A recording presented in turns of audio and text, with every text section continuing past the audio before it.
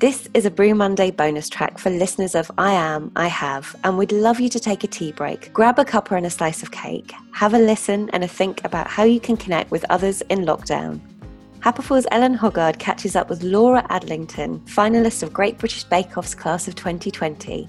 They talk about lockdown, catching up with friends, the extended Bake Off family, Laura's experiences of trolling, her listening role in Samaritans, and Brew Monday. Brew Monday is about so much more than a cup of tea. It's about checking in, reaching out, and staying connected. For more information, visit samaritans.org, and if you need to talk to someone, you can call 116 123 24 hours a day, 7 days a week. You can also email joe@samaritans.org. Help is available. I Am, I Have is back on Tuesday. But in the meantime, enjoy your brew, and we'll join Ellen and Laura for their natter. Absolutely. I do have a cup of tea, but it's more to keep my hands warm, if I'm honest. Got my mug too. Here we go.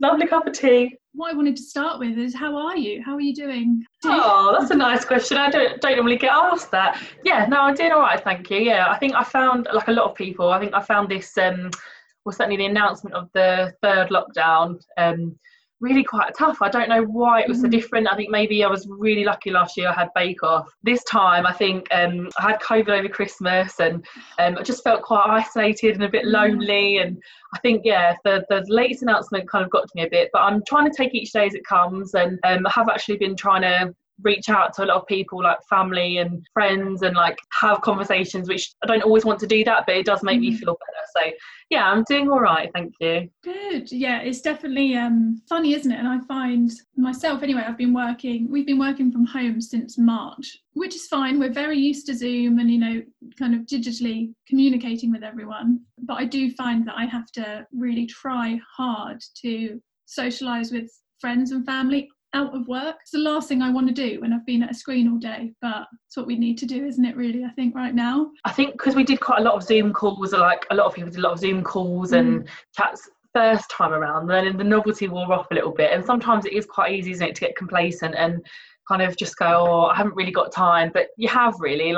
I tend to put it off and make a big thing out of it, like calling somebody, but I have been really trying lately to make myself, because I know that I feel better for it. So I think sometimes it is just about kind of giving yourself a bit of a push and a bit of a kick, because 9 times out of 10 it will, if not 10 times out of 10, it does help. Yeah. So are you feeling, I'm not going to say fully recovered, because I know COVID can hang around for quite a while afterwards, but are you feeling better than you did over Christmas? Yeah, much better, thank you. Yeah, it was a little bit miserable having it over Christmas, but I think we were very lucky. I know a lot of people are really poorly with it, and obviously had to have like further treatment, so really counting our blessings, to be honest with you, and pretty much feeling back to normal health now, so it's good. Well, that's good, and a good way to start the year, even though the year is starting slightly different than it normal year. It's so weird, isn't it? I feel like everyone was really hopeful for 2021, and obviously, we should be and stuff, and it is challenging, but we've just got to get through it and support each other, and we can do it. I think we're just over a week into our third national lockdown, Britain anyway. How are you coping with it? So you've said, obviously, talking to friends and loved ones is kind of a big thing. What are you doing kind of day to day to keep yourself entertained, I suppose? It's a tough one, and I don't always have good days. Like, there are some days where I don't really want to get out of bed and I don't really want to do anything, but talking really does help me. I personally get a lot of comfort out of like helping other people. So even if I'm having a down day, I will phone somebody else and be like, how are you doing? And to know that I'm listening to that person. So yeah, I don't want to sound altruistic, but that I genuinely that makes me feel better. So that definitely helps. And then I suppose, like most people, I've just been binge watching Netflix TV shows. Bridgerton, oh my God, I love that. Yeah.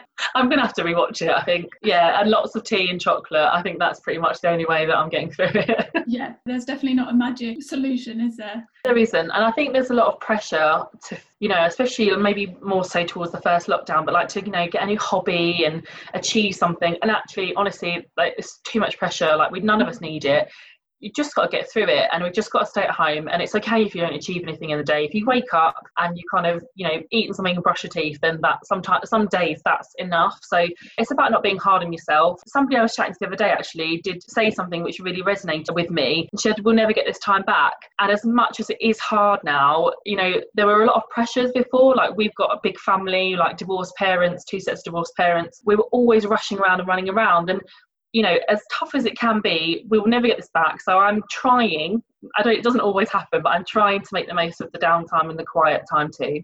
That's such a lovely way to think about it as well. It's just a bit of perspective, isn't it? And I know, you know, there are certain people that aren't necessarily getting this time. NHS workers, you know, emergency services, supermarkets even. But for those of us who we've been privileged with this time, I think that's such a lovely way to be thinking about it. And when else are you going to get stuck with your partner or your family or whoever you're living with, if you are fortunate enough to do so?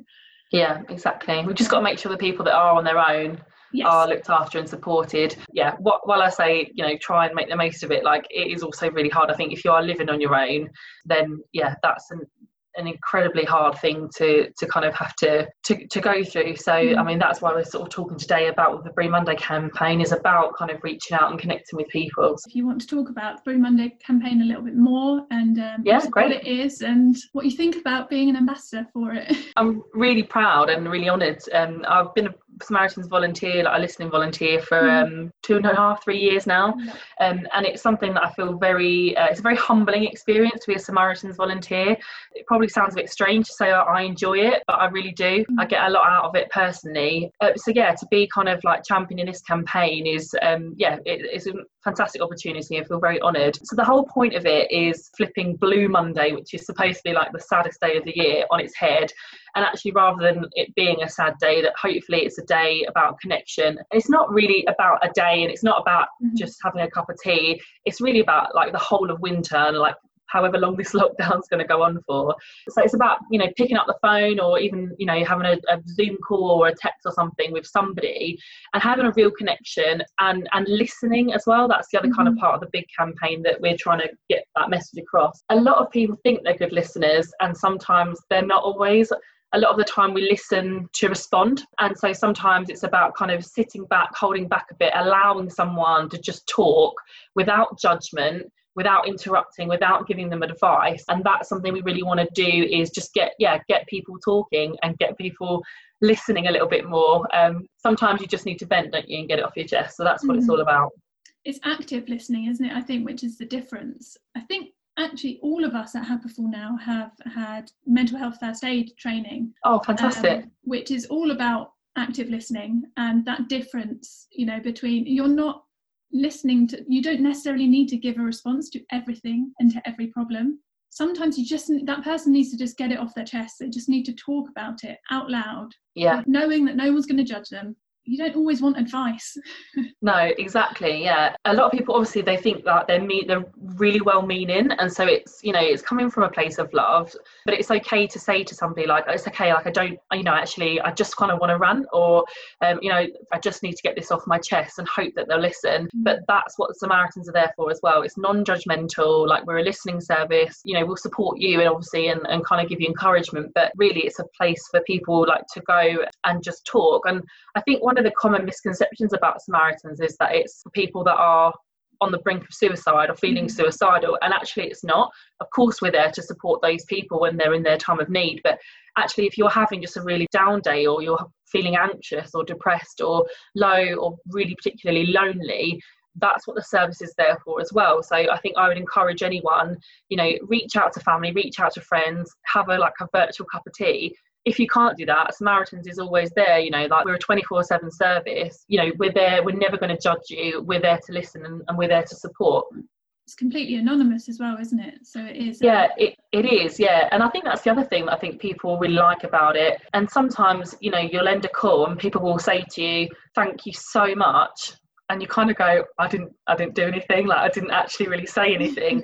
But it's just listening. It can have such a big impact on people, and it sounds dramatic, but it can be kind of case of life and death sometimes.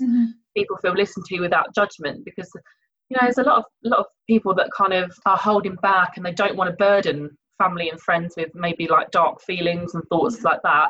So Samaritans is great for that, I think, for people to be able to be open and honest about their mental health. And I think year round, they've always been doing remarkable work, and credit to, you know, listening volunteers and everyone that works for them in whatever capacity, because it's a lot as well to take on. You know, obviously you are listening to sometimes really quite distressed callers. How do you kind of cope with that? Are you able to kind of disengage from it? Like once you put the phone down, do you need to take a moment to look after yourself after that? Like, it really does depend. Like, sometimes you think that a really harrowing call will really stick with you.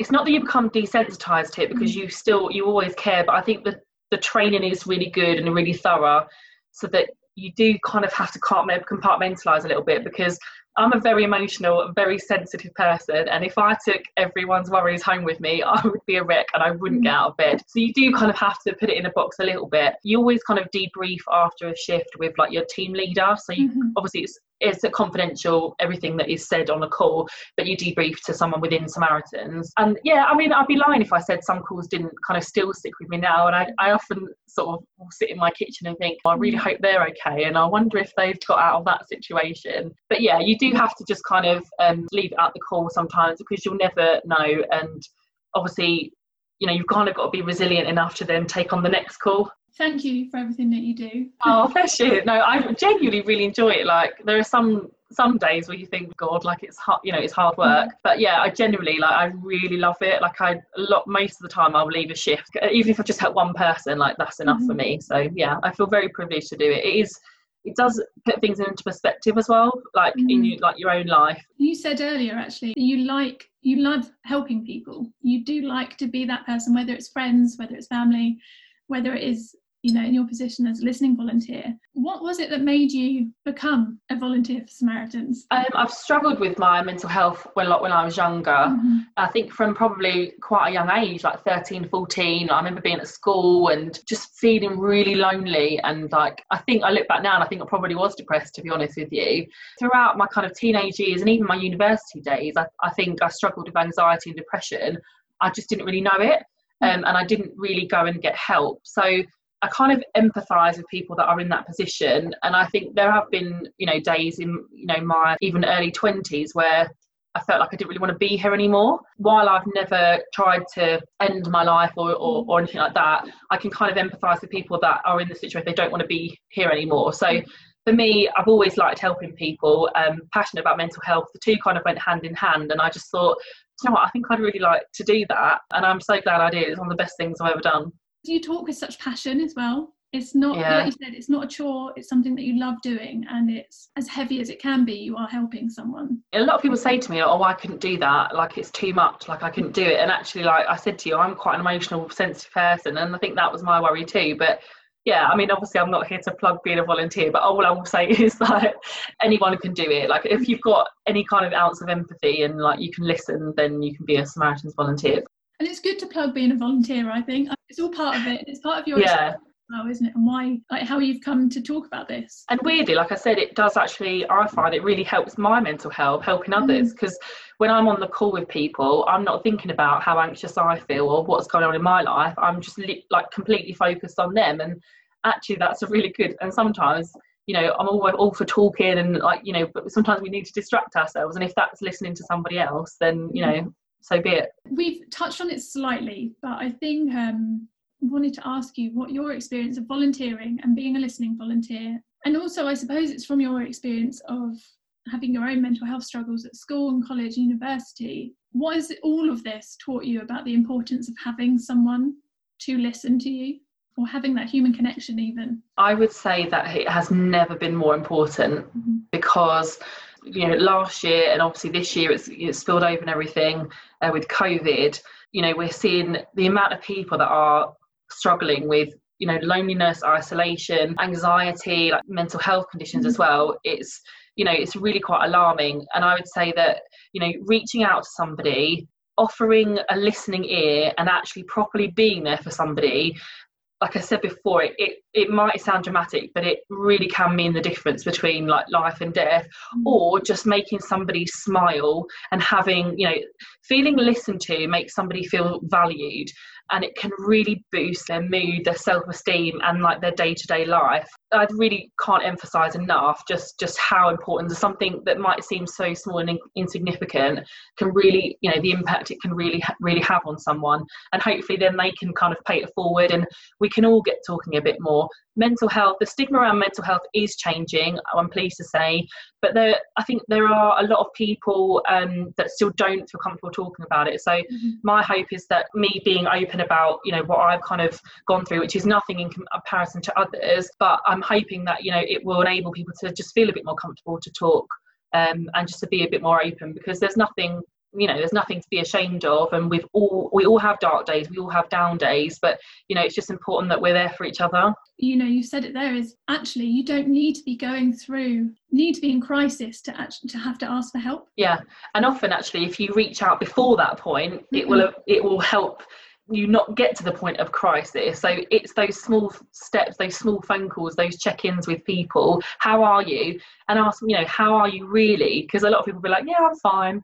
It's kind of digging a little bit deeper, and like you say, it will prevent people from hopefully getting to that kind of crisis point. Prevention, isn't it? It's making people aware. It's okay to say, yeah, are you okay though?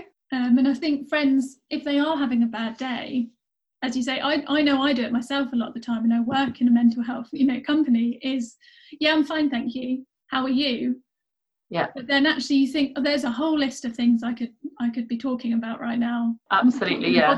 It's easy to put it off, and like if I'm feeling like really anxious, I'll be honest with you, a lot of the time I don't want to talk. I kind of want to just shut the world away a little bit and hide under my duvet on the sofa. But I make myself now, I really do have to make the effort to go, no, do you know what, I'm going to call someone, because I always feel better for it. So I think sometimes it is about pushing yourself out of that comfort zone and going like, do you know what, I am going to call, even if it's someone you've not spoken to in a little while, like giving them a bell, or it always helps. And likewise, and the kind of opposite of that, I would say that it's also okay to kind of cut out friendships and people that don't serve you. I've done that a lot more in the last year or two. I think I've realised about, you know, what friendship means to me, and what like a healthy relationship means to me. And sometimes, you know, you can forgive a lot in someone if they've got a good heart, but there are a lot of people that I kind of go, thank you for that friendship, that's not really serving me now. And like cutting out toxic people from your life is one of the most liberating things I think you can do. It's like unfollowing people on social media that don't make you feel good.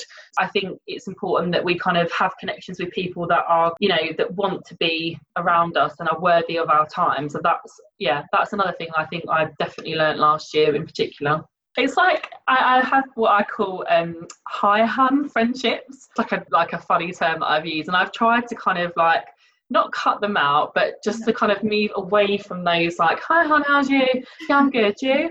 Because they don't really mean anything. And I'm sort of like, I say, I'm kind of, I sort of try to seek a bit more connection and like real talk really. So sometimes, you know, like I can still phone my friends and have a laugh, but I know if I phone them and was like, do you know what, I'm having the worst day, I feel really anxious, or this is awful, they're like, okay, right, talk, what can I do? Rather than just like, oh, that's rubbish, like, hope you're okay soon, like, you know, do you know what I mean? So I'm trying to veer away from the high huns. I love that. So I just want to talk briefly about your time on Bake Off. Firstly, huge congratulations. I'm a big fan, so you were a delight to watch. It came at a particularly poignant time. Everyone needed it. I know everyone who is a big fan of the show anyway really felt like it was that kind of light in a really dark time.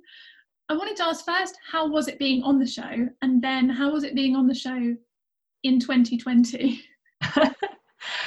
It was a real honour, because I have been like a Bake Off super fan for so many years, and I would race home from work on a Tuesday, like bake something or pick up Mr. Kipling pack of cakes or whatever and watch the show religiously. So to be actually on it was just so surreal. I think when we were filming it, I think we realised, but probably not to the extent we do now, like how much it, you know, has meant to people, and like how much it lifted people. I think maybe if we had have known that, it would have put even more pressure on us. Maybe that's a good thing. But no, like certainly now, like you can look back and go, you know, the amount of people that have said to me like, thanks for lightening up my lockdown, because, you know, Tuesday nights were such a highlight, and that really does mean a lot. How is it being kind of is it fair to say in the public eye since? I know your Instagram following as well has grown quite substantially since. Yeah, it's kind of a bit mad. How has that affected you? I think for the most part I'm enjoying it. I think I did struggle quite a bit with anxiety on the days that the show was coming out, because, you know, as you know, there was a couple of weeks where there was backlash and things like that. I found Twitter quite a harmful place to be sometimes, and a very negative space.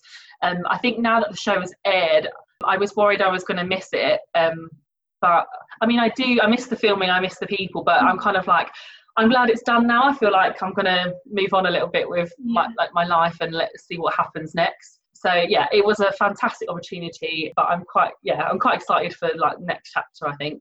But yeah, you touched on, obviously there were weeks where kind of there was more backlash. Twitter, I agree, can be quite a toxic place, I think. Toxic, that's the word. You did have some amazing people jump to your support, which is, you know, wonderful. Did that help you at the time, or is it again more now that you're out of it, you're able to look back on it and kind of reflect differently?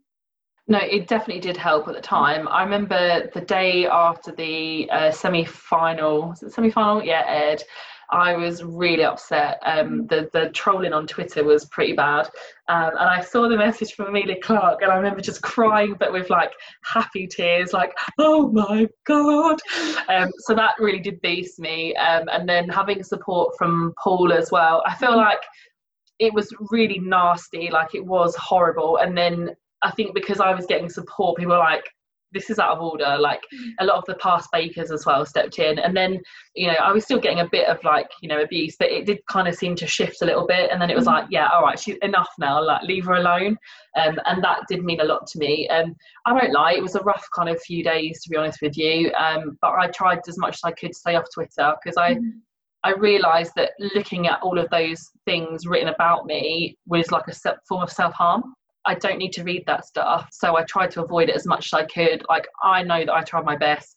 I knew that I didn't make the rules. I didn't choose to stay in the competition. So I just had to kind of hold my head high and just get through it. I just kept trying to tell myself, which is something that like we often tell people when they call us Samaritans, is like, what you're feeling is temporary. Like, it's raw and it's horrible and it's hurtful now, but like you won't always feel like this. And you know, on the first day of it, I couldn't think like that. I couldn't think straight. I was just so upset. But after a while, I was just like, yeah, it will pass. It will pass. Like, I've got to kind of sit with this anxiety for a little bit, but it will be fine. And it was, and it is. Thank you for being so honest as well. It almost spoils a time which was so special, and like you say, it's so life-changing and amazing. So many positives, but then that it does come back to.